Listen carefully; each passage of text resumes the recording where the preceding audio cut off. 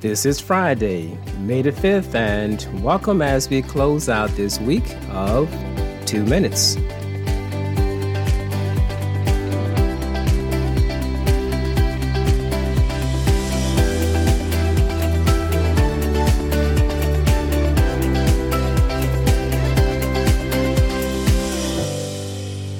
The scripture reading for today will come from the New Testament book of James, chapter 3, verses 3 through 8. That reads as follows.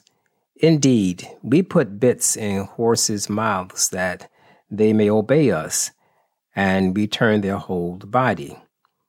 Look also at ships. Although they are so large and are driven by fierce winds, they are turned by a very small rudder, wherever the pilot desires. Even so, the tongue is a little member and boasts great things.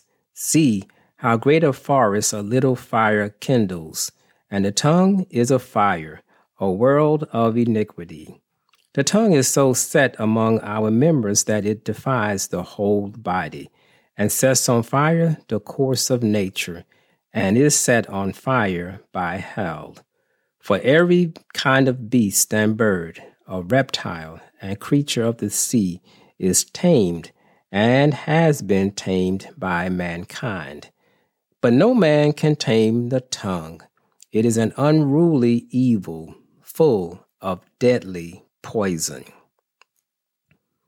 Unlike other parts of the body, none has a description in the Bible like that of the tongue. The tongue facilitates tasting, chewing, digesting, swallowing, and of course, speaking. It is the speaking aspect that James here in our text has in focus.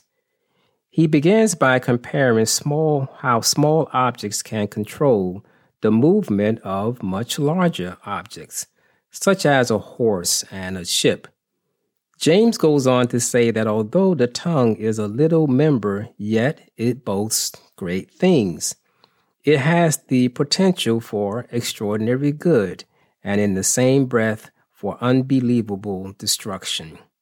The crust of what James is saying is that if we can control the tongue, we can control the whole body. James compares the tongue to fire. There are two reasons why the damage which the tongue can do is like a fire. First, it is wide-ranging, and second, it is uncontrollable. One of the great catastrophes of history was the Chicago fire of 1871. Tradition has it that it started when Mrs. O'Leary's cow kicked over her lantern. Whether or not that was true, the fire burned for 3 days. It killed 250 people, made 100,000 homeless, and destroyed property valued at $175 million. The tongue is like a small lighted match or turned over lantern. Its potential for wickedness and destruction is almost infinite. The only words we have control over are those we have not spoken. Once a word is spoken, it takes on an entire life of its own and has the potential to spread out of control.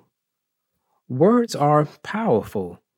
In the criminal justice system, the Supreme Court in 1966 recognized in its decision, Miranda versus Arizona, that suspects be informed of their Fifth and Sixth Amendment rights prior to interrogation. They are first informed that their words can and will be used against them in a court of law. In other words, you have the right to keep your mouth shut. This is sometimes a good practice for us to follow. We need not be careless with what we say, thinking we can apologize later, because even if we do, the scars remain.